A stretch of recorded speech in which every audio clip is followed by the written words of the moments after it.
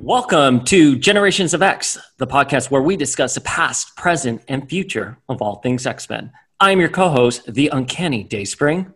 And I'm your other co-host, the Adjectiveless Flinkman.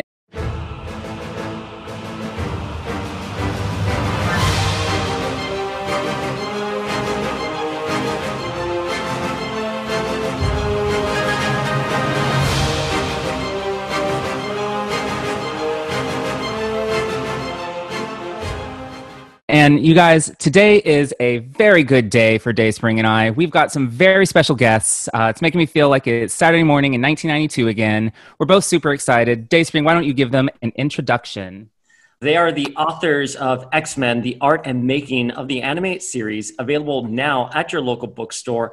Go buy it. It is worth it.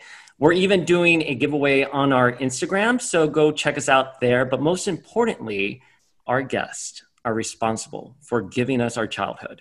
They gave us the X-Men animated series. One was a showrunner of the series. The other was a writer who gave us episodes like Days of Future Past. We have Eric and Julia Leewald. Hello, guys. Oh, thank you so much for coming. It really, really is an honor to have you here. How are you guys doing today? Aside from being 2020, it's been a good day. Right? Beautiful out here in Southern California. Yeah. Oh, Yeah. isn't it always? Perfect though? day. Oh, Yeah. We are so fortunate. Wait, Julia, are you still playing Fortnite? I'm on Apple iPhone, and they haven't. I'm stuck in Apple iPhone purgatory where they aren't upgrading any more Fortnite stuff. So I play alone. No. It's very lonely. Wait, so you haven't been able to play the X-Men skins yet? The day it came out was the day they put the paywall up, and Fortnite said no. It's like I can't play. I can't play. Oh, So yeah, there is no justice in this. so unfortunate. It's so fortunate.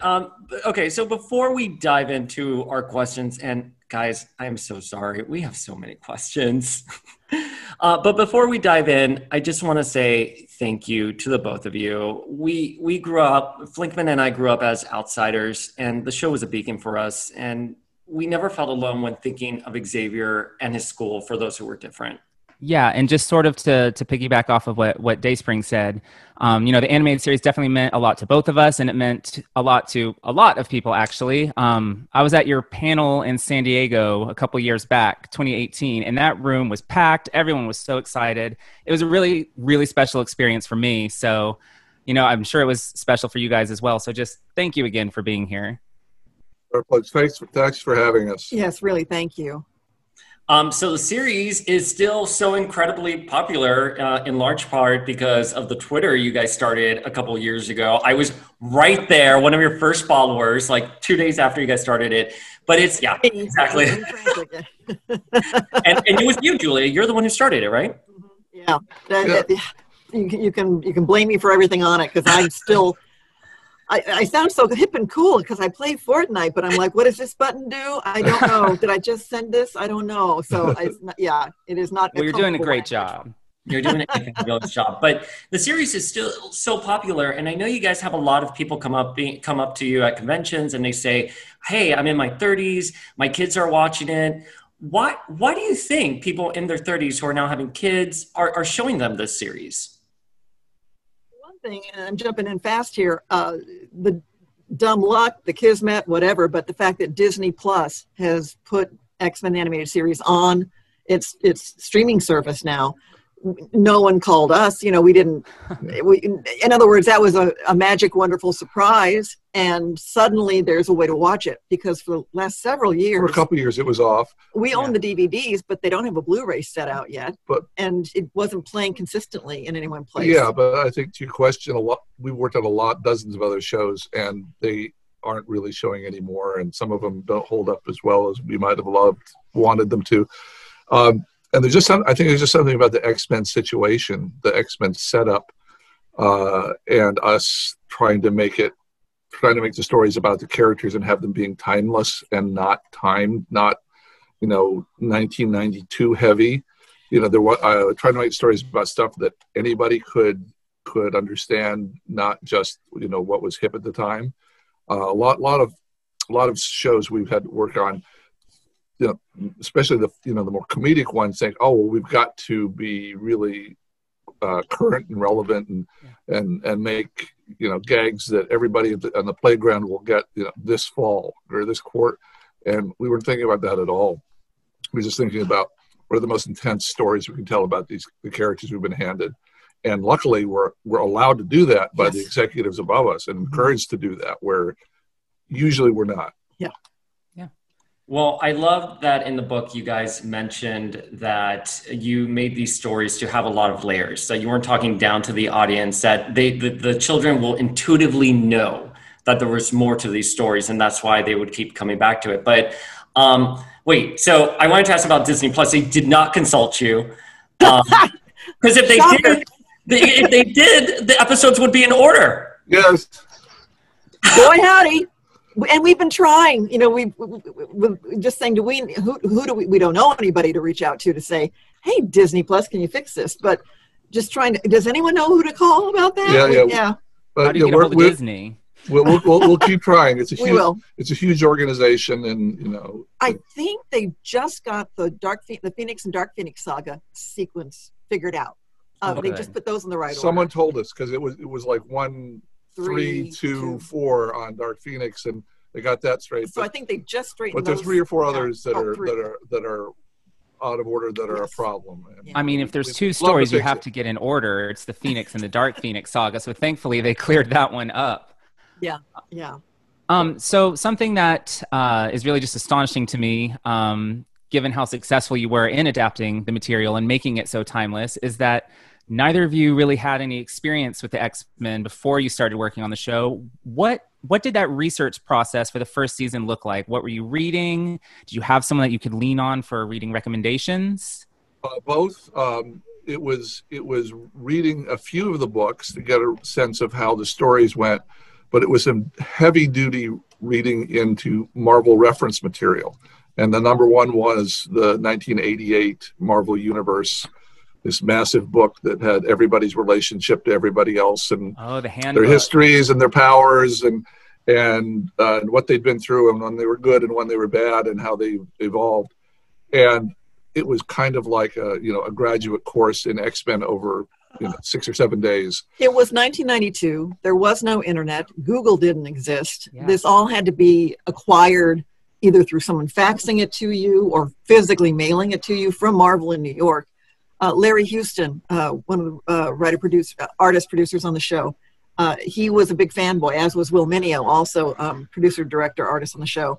And they had that side locked down cold and were able to tell you where to look. And we had access from day one to Bob Harris, who was the guy at Marvel Comics in New York, so 3,000 miles away, but still phone reachable or faxable, since there was no email yet. So faxable, well, I could fax questions to Bob. I'd say, okay, we're trying to do a Storm story. I've got these 6 questions about what her background is or how she would react to the certain characters that we're throwing at her. And even though this poor guy had the responsibility of running 3 X-Men titles at once, at Marvel, he took the time out to read our questions and read our scripts and be supportive and keep us on the right track. Yeah, well, I have to say that, coming up with a first season like that, which really was super all-encompassing of the X-Men, and the amount of time that you did is just incredibly impressive. I mean, I almost think that someone like me or Dayspring, who's been a fan our whole life, couldn't do as good of a job. We'd be far too biased and overthink it. And you guys y'all streamlined it down to that really accessible level, and it was very, very impressive for sure. Agreed. What I love about what you talk about in the book is that you guys were writers first, and then you built from there. That's a fair way of looking at it. Yeah, agreed. In terms of servicing a story, whoever your characters are, whatever you're trying to do, it can be easily forgotten in all the bells and whistles, but just trying to service a story.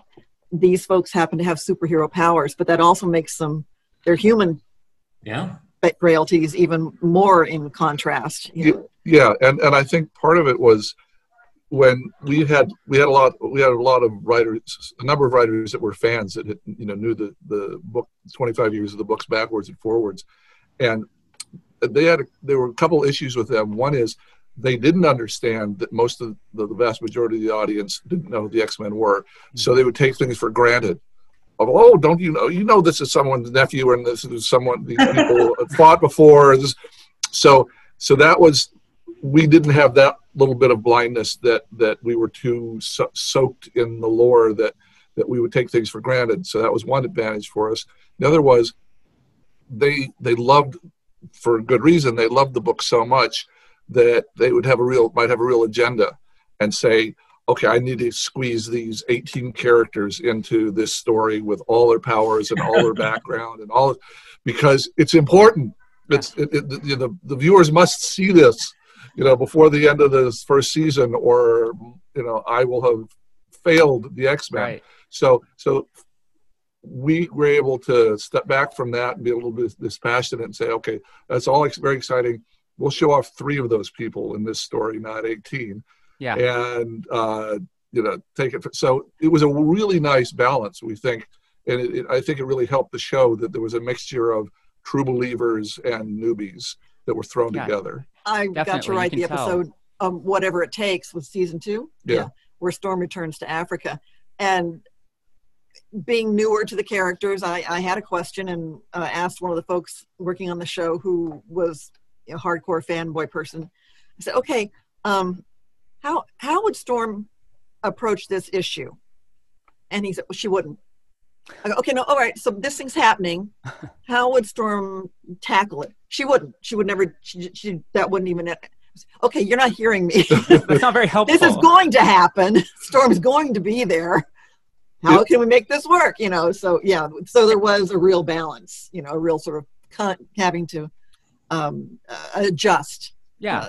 For these things. Yeah. Yeah. I think it really served the show to have that fresh set of eyes on it. It really served the material well.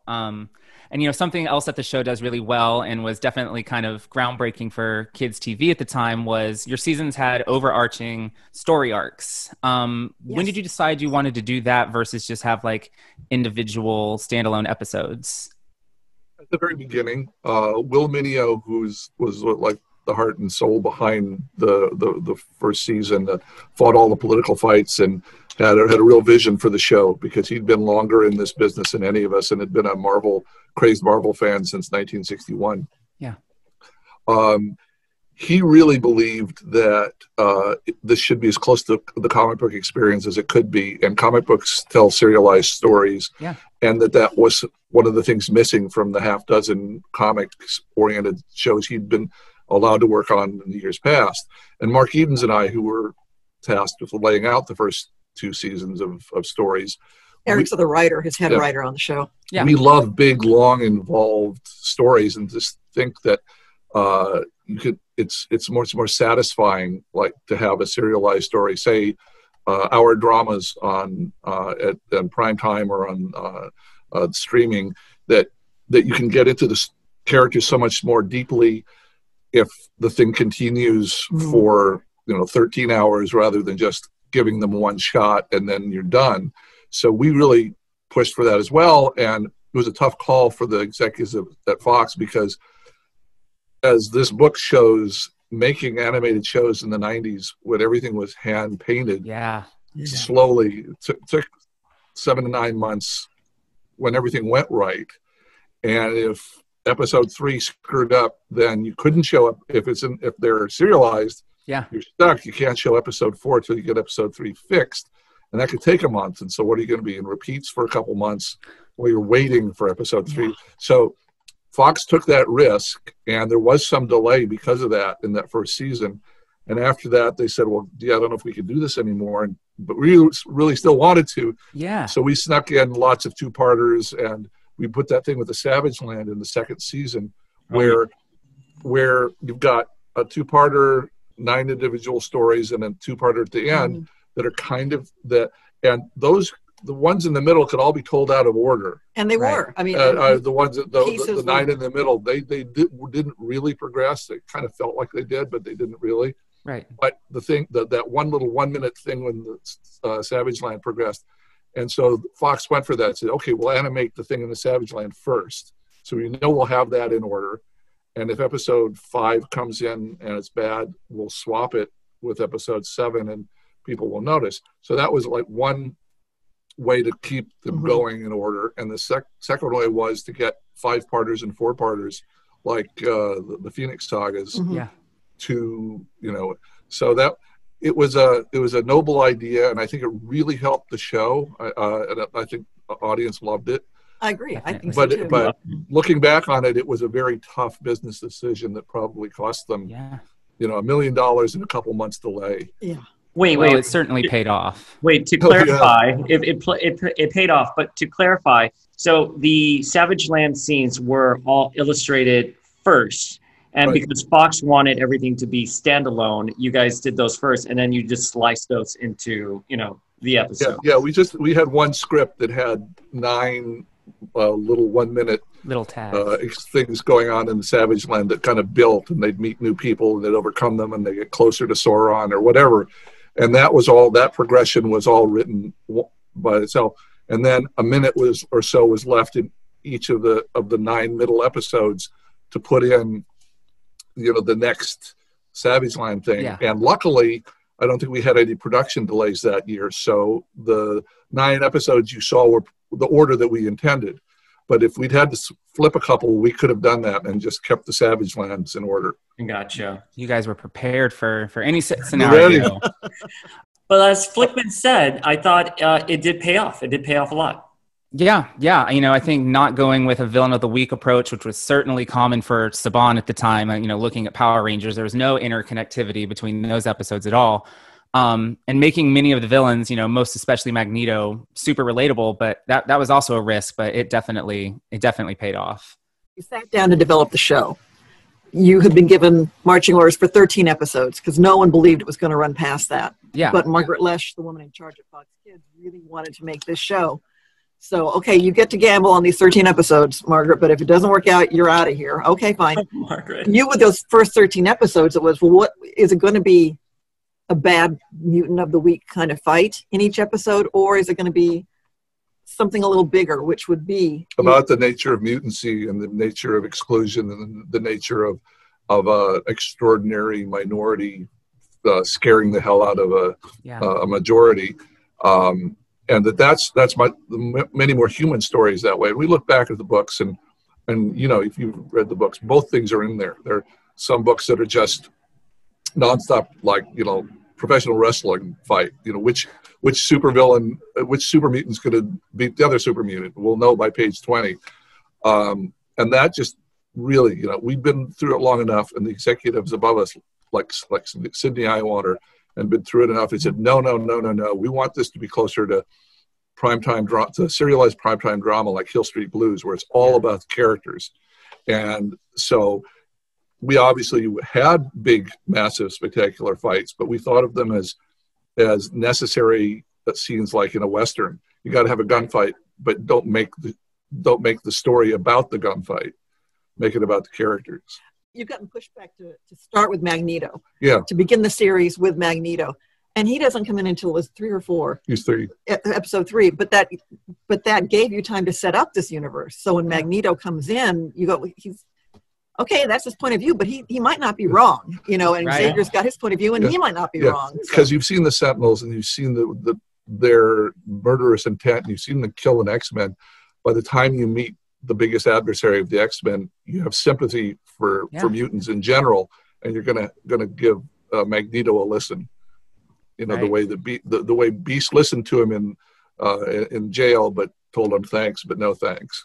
Yeah, and I think that having that drama and having that relatability to the villains, that's something that the X-Men need. You need that to tell a successful X-Men story. And I think that so far your series has probably adapted that the best, in my opinion. And to jump back to what you were saying earlier, Julia, about Whatever It Takes, so our listeners at home know, you wrote that episode, and it was such a great episode. And you also wrote the Days of Future Past episode, which was a wonderful adaptation. I can claim part 1 on that with Bob Skier and Marty Eisenberg on part 2. But yeah, I got to do those episodes specifically. So you guys are great writers. You've proven you deliver really great quality scripts. My question when I was reading both your books that I just could not understand. Why were you getting so much pushback from Saban, from merch. Like, why was it such a warped concept that you guys were building a foundation? You know, you had to build the foundation and then the house from there. Why was there so much pushback? I'm convinced that because, again, 1992, got to remember where the world was at that time in terms of how people consumed TV. Yeah. You had Saturday mornings and you had the afternoon blocks for kids. Trying to program to that, you'd only had ABC, NBC, and CBS as the big three major networks, and you had syndicated affiliates, but those are the three that went national. And then Fox decided to try and enter that field and become Fox Network, along with becoming Fox Kids. And there had not been a show like X-Men before that had succeeded like X-Men before. And if we could bottle it, we would. Yeah. Everybody in Hollywood would bottle it. You never know. Yeah, well, there were a couple problems. One is you've got this 9-month delay from when you pitch a show and you show maybe the first script to when the show goes on the air, and you can see whether it's going to be successful or not. Mm-hmm. And so even though these were moderate to lower budget things, the people investing in the first season of the X-Men were investing about $5 million. Yeah. And among those people were local TV stations, advertisers, merchandisers, whoever, Marvel. They all had a financial stake in this, and they're always second guessing. I mean, it's hard not to when you've got that much at stake. And they literally hadn't seen anything like this before, and they just didn't get it. Yeah. And so they were scared. Okay, we're going to put this money into this, and it's going to evaporate. You know, it's going to show. You know, it's going to show for 6 months, and then it's going to get dumped, and there'll be something sweet and funny replacing it the next fall, which happens when and the majority of TV shows fail. So it's not like it would be an unusual thing to have a show fail. What we had going for us was everybody in the creative side and everybody at the television network, which had the last say in it, even above Marvel, believed in this way of doing it. They got lots and lots of pressure, again, from people that wanted a different show and maybe wanted to take over the running of it. And it happens a lot in Hollywood. There's a lot of, oh, well, no, if you'd only let me run the show and put, I will make you all the money that you're hoping to do because I understand this world better than the rest of you do, and I'll make all these changes and I'll be the savior for your show. There's that kind of coup attempts on 10% of the shows that get made out here. There can be lots of infighting. Because nobody knows. Truly nobody knows. Until the audience, the audience looks at it and says, this came together and the magic happened. Yeah, you really don't know. So everybody has an opinion, and some people have more background or more clout or louder voices or whatever. And if you believe that you're trying to save your show and keep it from going off the rails, you just have to dig in and fight that and pray that you win, because sometimes even if with the best intentions, the people that are putting the money up finally shrug and say, well, we're getting all this criticism about your show's too dark and adult and not funny enough. Leave, and we're going to put in somebody that can make it a bit younger and funnier. It's at the writing stage, that's easy to do. The problem with animation, takes so long to see how it works. If it was a live action show, you shoot the pilot, and then the next day you could have an audience and have them watch and see if they get it or not. Yeah. Even then, some very successful shows, they'll have these test audiences and they'll go, ugh. And the person involved that really believes in the show has to stay fighting that to keep it from being changed. I mean, of all things, Star Trek had 2 pilots because they watched the first pilot and it just wasn't right. I wish I wish most people wish there was that much latitude in TV. That happens almost never, that they're allowed to then spend the money again and do a completely different one. But yeah, that's it. It just was so different. And that's the thing. A lot of times in music and TV and movies, the things that really grab people are something new and different. Yeah. And the reason that it freaks people out who are putting the money up for it, is because it's so new and different. Because they haven't seen it before, and think, oh my God, I'm rolling the dice here. So we understand the pushback. It wasn't pleasant while we were fighting it. Well, Yeah, thank you for fighting it, because I did not want Xavier and Cyclops with a dog in a van. Thank you for saving our family. True story. That's just ridiculous. That's ridiculous.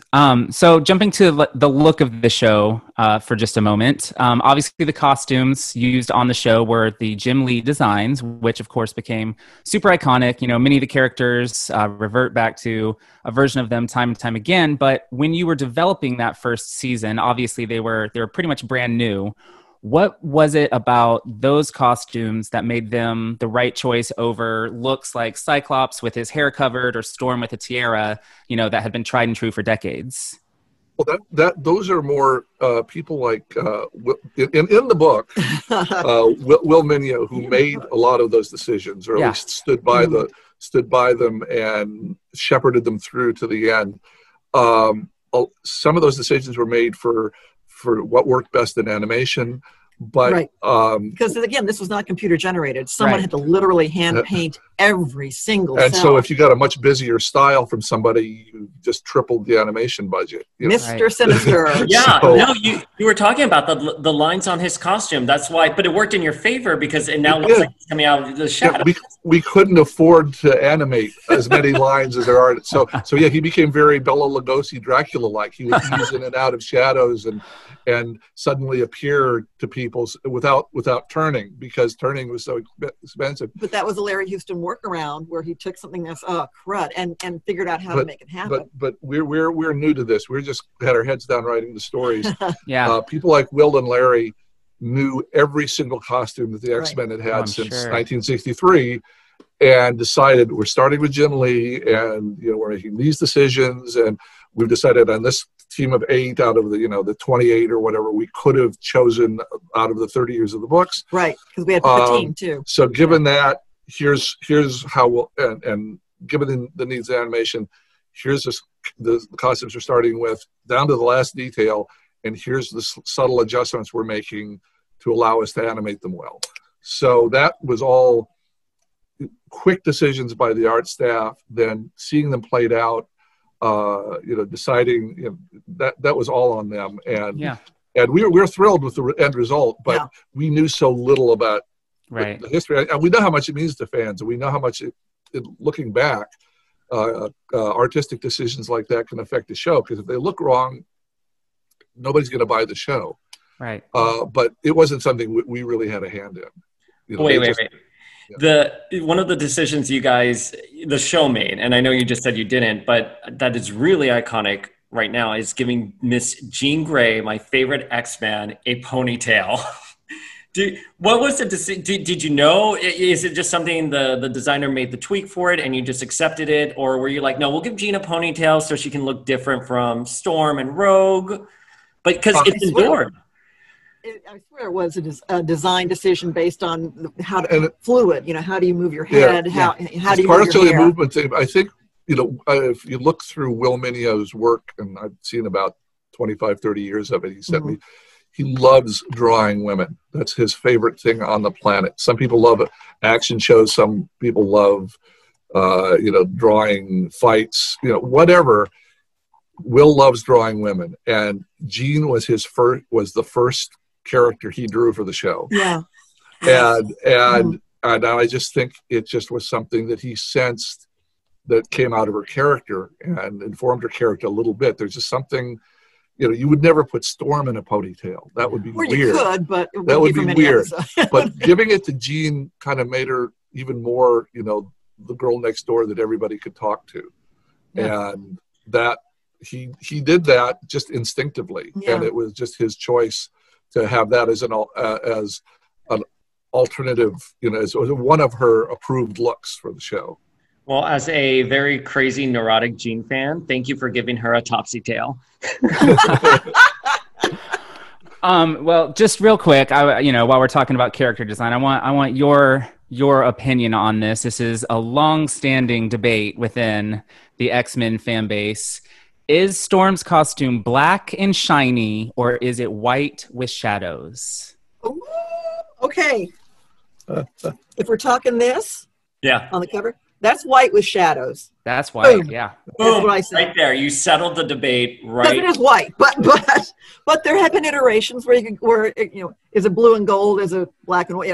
Okay, yeah, she does have iterations where she's in black, but mostly in our show she was in white. Yeah. If that counts, that window of time. Oh, So yeah, next for one- sure, for sure. So I have a question. So the designs are based off of Jim Lee. You guys talked about this in the book. And when Jim Lee left and he went to go start Image Comics, it sort of, Marvel kind of came back and they were like, no, we don't really want to use these designs anymore. Do something else. And you guys didn't want to because it was going to throw off your production schedule. But I need to know, how bad were the designs that you gave them? That they actually were like, nope, thank you. We'll just take our chances, like with keeping the Lee. Yeah, the story of it is, it's not unusual for a company. They've just lost half a dozen of their main designers, and Jim Lee was one of them. And so they didn't want to, the knee-jerk reaction from a corporate standpoint, from a business standpoint, is we don't want to be celebrating or supporting the people that just left us in the lurch. But it's 1992, so we don't know this. No one's telling us. Yeah, which didn't mean anything to us producing the show. All it did for us producing the show was, okay, that's going to set us back 6 weeks, and we're already behind. And Will's already designed everything. Yeah, and it's going to weaken the show because there's an absolute consensus that this is the right look for the show. So we're going to have to think of something else. And so, but it was pretty much an edict, like, we're not going forward unless you get rid of the way the show's designed. And so I have not seen the Scooby-Doo X-Men. We have looked. We have searched. Yeah. And Will doesn't have them anymore, but Will definitely designed them because I think I've seen some old memos where he sent them around to all the people with a straight face. Yeah, saying, in charge. You want a new design? And here's people, your new design. Like co-designer Rick Hoberg and Stan Lee and other people are just losing their minds. Will, what are you doing? This is awful. This has nothing to do with the show we talked about. And so that got in, and it gave them pause enough to think, well, we need to do what's best for the show. Mm-hmm.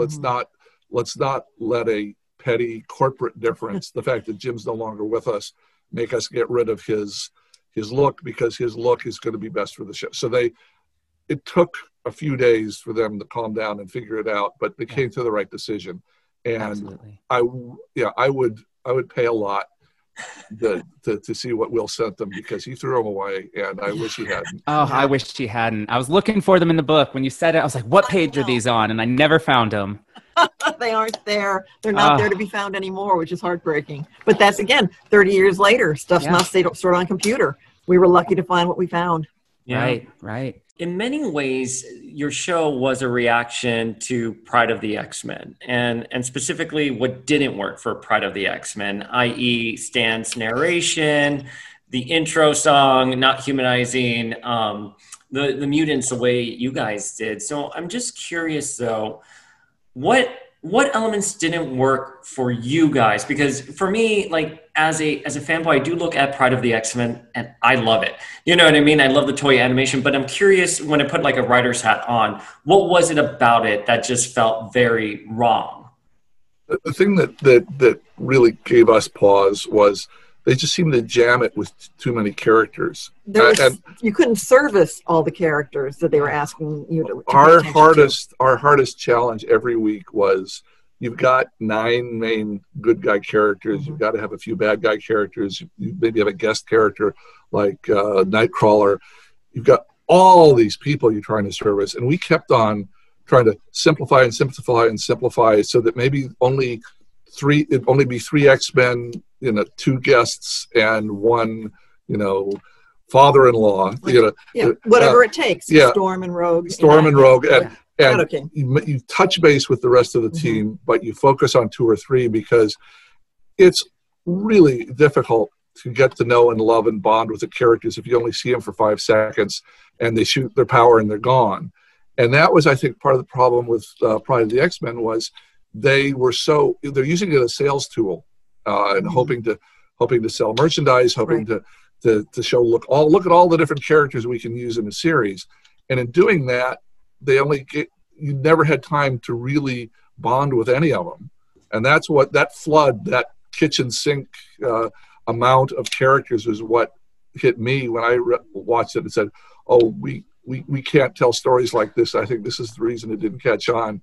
Not because it isn't cool and beautifully animated. I think they spent more on it than we did on our animation. It looks good. It's got some cool stuff in it, but that and some creative decisions like making Wolverine Australian. Not because it served a story, only because Crocodile D was popular and they thought the kids might like the X-Men better if they sounded more like Crocodile Dundee. And that's the reason. There are those kind of decisions all through Hollywood, and you're sympathetic because people putting up the money are risking a lot of money, and they don't know any better. They just know that this guy with the hat from Australia has made $2 billion in the last 3 years, and that, hey, that might help our show. And they will then insert that into your show where it doesn't fit and it's wrong, it's terrible. Now, I'm going to jump in. The same people that worked on that show at a different level at Marvel at the time went on to work on X-Men at Fox. Will and Larry and Margaret and Sydney and all those people. They had people above them when they were doing Pride of the X-Men that forced those kinds of Australians are hot, make Wolverine Australian, that they couldn't push back against. When Margaret became president of Fox Kids and it all fell in line for X-Men, those people were in place and had gone through the experience of having folks say, make them Australian, kids won't care. And now we're going to draw the line in the sand and say, no, that's not how we're doing it this time. It was a learning experience for Will and Larry. I mean, they've done a lot of producing here, but a lot of times, they've been forced to compromise in ways they thought was terrible. Well, to keep a show going and to keep my staff employed or whatever. Okay, well, we'll swallow this and we'll make Wolverine Australia. And luckily they had Margaret and Sydney, listening and sympathetic. But I think they were at the point, and we as writers were at the point where, no, we've compromised enough. When they'll suggest that some bad toys be featured in every episode, no, not this time. Fire us if you want to, but we're going to do it this way this time. And we were surrounded by people that were doing and saying the same thing, so it kind of fed on itself, and it gave us all more courage to put our foot down and risk our jobs when we had to. Yeah. So was Pride of the X-Men the reason we never saw Kitty Pryde on your show? Yes. It's I think it struck which is unfair to her. I think unfair. Well, there's two reasons. Two reasons. One is Marvel was pushing Jubilee in 1992. Who was a new character to the books. And so just like we didn't want to have like 8 big gruff guys be the team, we didn't want Cable and Colossus and Thunderbird and Wolverine and we didn't want that to be the team. We wanted everybody to be as different as possible, and having 2 teenage girls just wasn't room on the team. We could have had a guest appearance with her, but I think just the fact that she was kept out of the first couple seasons, because Pride hadn't worked, we could have had her as a guest on something.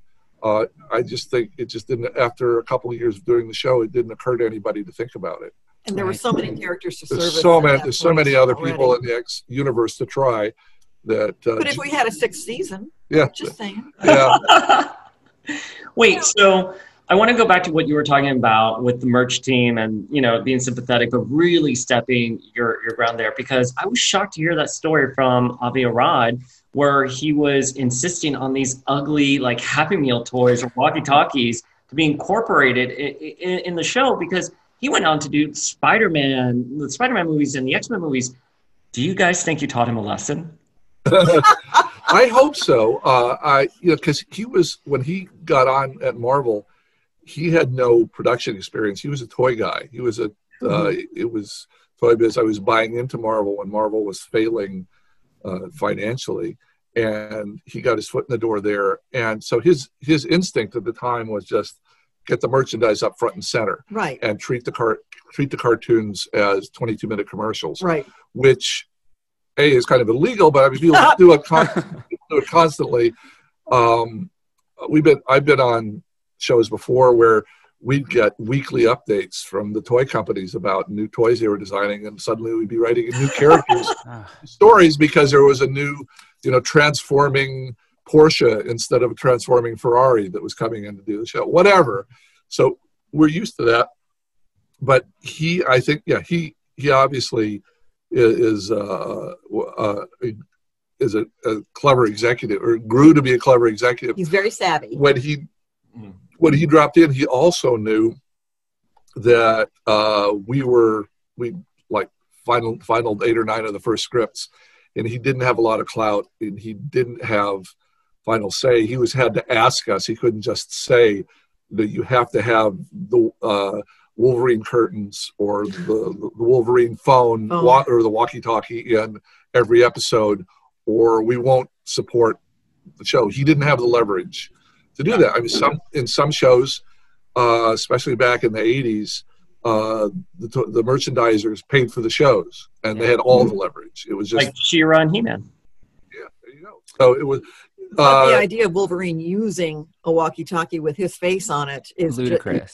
Not what the show is. But again, for people coming at the show from different perspectives, it's like, well, of course you put it in. Of course you have that. Yeah. In the book you mentioned, you were like, are we talking on walkie-talkies with our own faces on them? Like, if we want the show to be taken seriously, there have to be certain elements that we have to ask our audience to go along with. And one of them is not having walkie-talkies with Wolverine's face on them. To be fair, I would have bought Wolverine curtains, though. I would have. But, it's a lot of people had a lot of opinions about what you're doing. And of course, Stan Lee was one of them. Sounds like he had a bunch of grand ideas for the show. And, reading the book, I agree, they all would have been awful. And I'm super glad you stood your ground. But as a Marvel fan, how do you say no to Stan Lee? That was the name of the chapter. It was really, that was not a good period of time. Because I liked Stan. I mean, I liked having. And we still remain friends with him. Yeah. We worked with him on other projects. 3 other projects. X-Men turned out great. Afterward, but it took that. Yeah, the way I would describe it to people was, okay, it's 1992, and there's been the Vietnam War, and there've been the punk scene, that had been garage bands, and Stan is trying to make us, do Pat Boone songs. Yeah. And it doesn't mean that Pat Boone isn't really good at what he does and wasn't super successful, but there's just a tone clash here that everybody that was involved in the creation of the show was basically in their 30s. And Stan, I mean, I have great sympathy for him now. He's older than I am now. Stan was in his late 60s. And so there just was a different reference point. And he really didn't know the new X-Men. He knew the old X-Men that he and Jack Kirby had put together. So it was, again, just, the X-Men of 1975, 76, 77 were really different totally from what he was used to or what was in his head. And unfortunately, Stan was a really driven guy. And it's one reason he's successful as he was. And he always, and incredibly creative, and more fun in most meetings than say the business people that were in the meetings, because he's a creative guy. And he and I always got to meetings early because we both hate being late. It's a Hollywood thing. The last person to show up at the meeting has the most status, so everybody has to wait for them. And Stan would complain about that. He's okay, Eric, you're always here early with me. And I said, I just hate making people wait. So we shared that. But he was this ball of energy. He was this driven guy, and he, as soon as he knew there was going to be an X-Men project, any project that he's had like his hand on throughout his 50 years at Marvel, I know how I could run that. I know what that show could be, and endless confidence, endless energy, endless focus. And so he was, but being so different, had to tamp him down because he wanted to take over the show. Yeah. He had an access to Margaret Loesch, who was the final say, and they were close friends. They're much closer friends than Margaret and I were. And she'd worked with him for years and years at Marvel. So he had her ear, and he really didn't want to let go of feeling like this is going to be his show. And it ended up being as I say in the book, I had to say, either if you want Stan to run it, cool. If you want me to run it, but we have different ideas about what the show should be. You got to decide. You're paying me to run the show, and if I disagree with someone that knows, even if they're from Stan, I've got to tell him because it's for the good of the show. Yeah.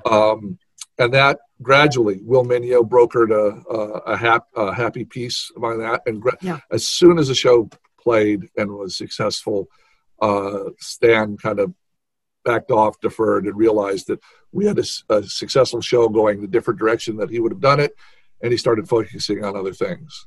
But for 4 or 5 months there, that was a challenge. So yesterday was 2 years since Stan passed. Yes. And I'm curious, after you guys stopped working with him on the show, I know you went on to do other projects with him. Did he ever look at you guys and say, hey, the X-Men animated, that was great?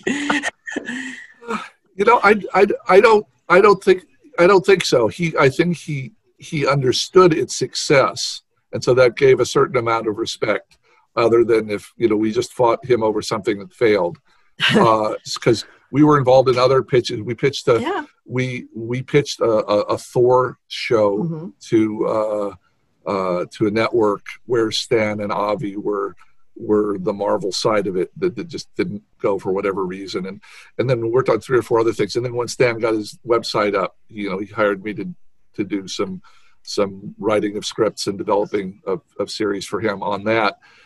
And he was always this trusting guy and would be taken advantage of, like with that website. That was the hard part. Some guy comes in and walks away with all his money, and you just feel terrible for the guy because he was this really hardworking, creative, trusting soul.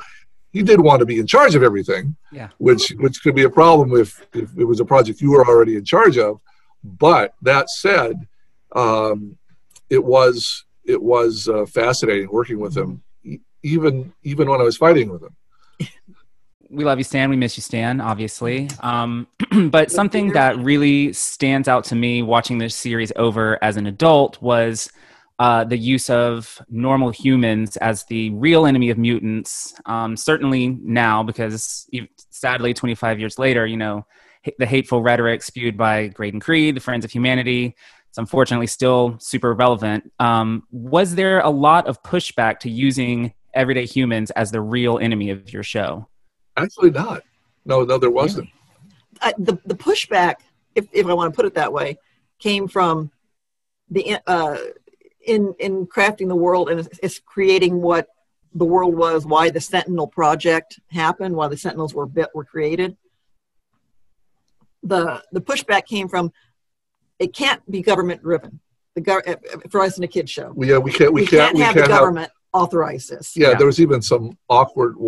The most awkward line in the first 2-parter that we were pretty much forced to put in there, saying, "Oh, this isn't the U.S. government setting up the Sentinels; it's a rogue faction within the U.S. government."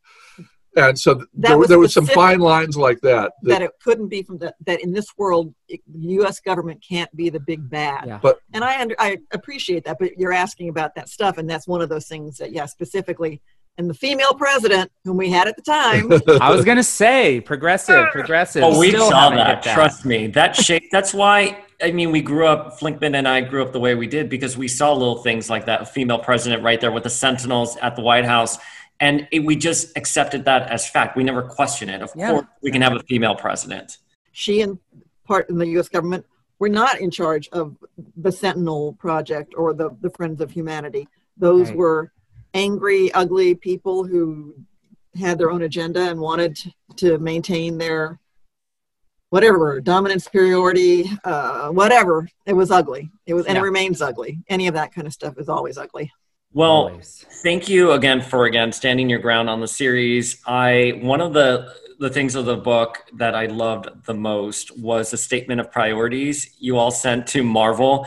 And it was so firm in a way, and I'm just going to regurgitate what you've already said and paraphrase it. That's like, you hired us to do this. Like, what we need help from you guys is to fill in the blanks with these characters. And I mean, how do you write something like that so great? I'm baffled, because even now in my 30s, I'm like, I would not know how to articulate myself the way you guys did in that statement of priorities. Well, I think we were, desperation is the mother of invention. Hello, motivator. Yeah, felt so desperate to keep the show on the line that we wanted it to. And we'd all been through difficult notes or lack of support, or people with other needs changing the shows we were on. We'd had fights before, and oftentimes we'd have lost them because we didn't have leverage.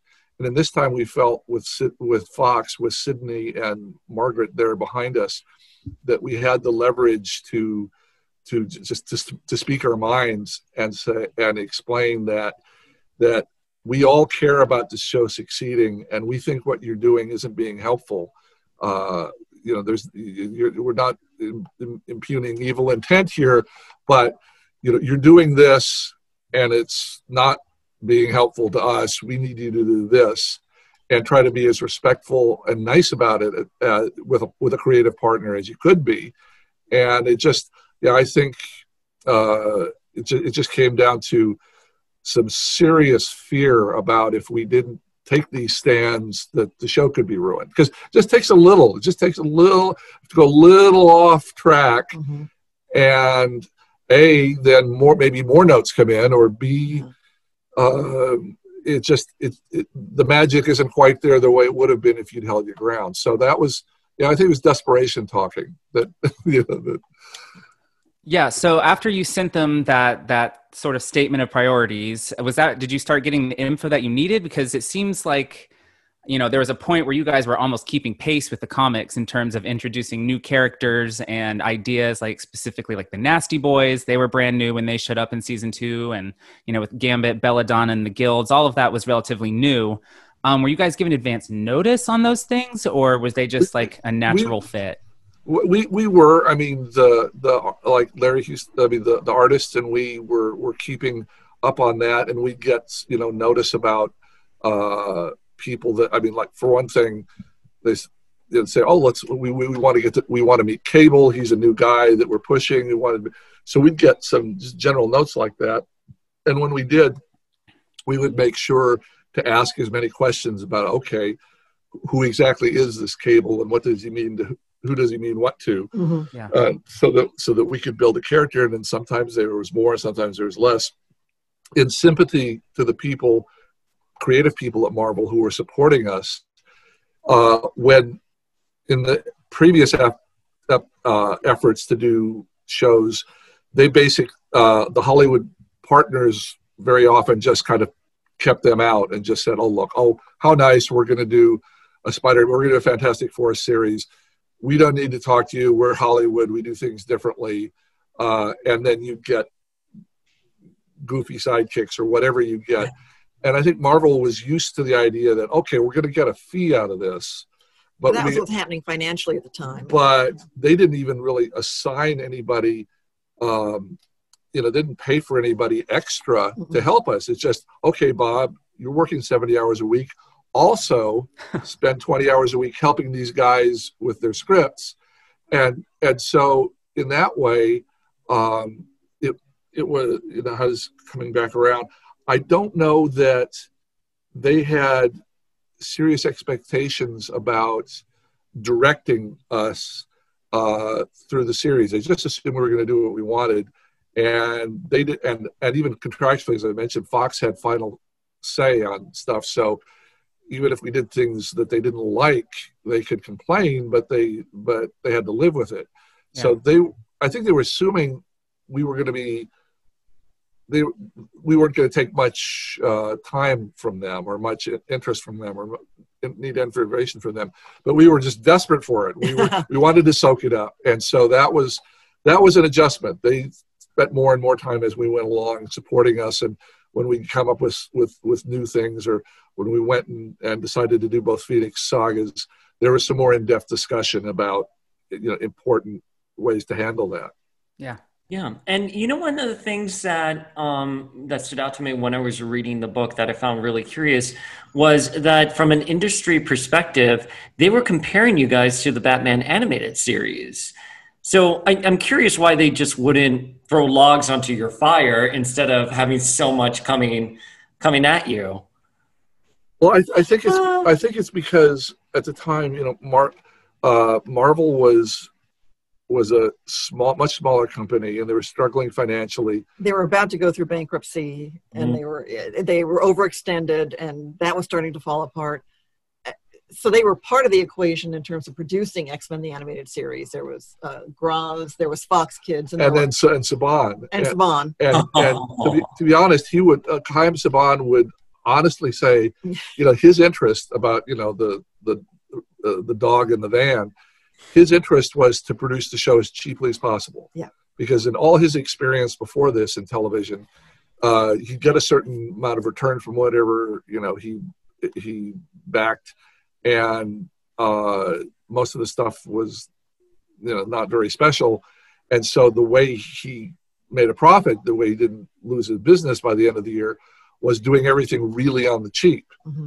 Yeah. And so you had the major partner involved in the show that had absolutely no interest in making big, spectacular Marvel stories. He wanted as tiny, as simple, as cheap shows as you could get. So there's no support there. And that was different from, say, Batman at Warner Brothers, or say Star Trek at Paramount. There was no one entity that was supportive of X-Men the animated series, which also meant when you got the call to go in and create the show back in February '92, you were already half a year behind where Batman was. Batman development. A year behind. Batman animated had begun development a year before us. A year before Eric got the call to go do X-Men. So there was that kind of. So it was it's probably Batman had this massive multi-billion-dollar studio behind them, and they knew that this is something they had merchandising interest in, they had movie interest in, they had him set up right. And that's one reason they spent as much money as they did to make that show so beautiful, is that they knew it would be selling for 30 years. And they knew there'd be more shows, and they knew Batman was an evergreen character. So they had an interest in making their shows as beautiful as possible, like Disney does. Mm-hmm. Yeah. Same kind of attitude. But we didn't have a Warner's or a Disney behind us. We were this little slapped together garage band. Yeah.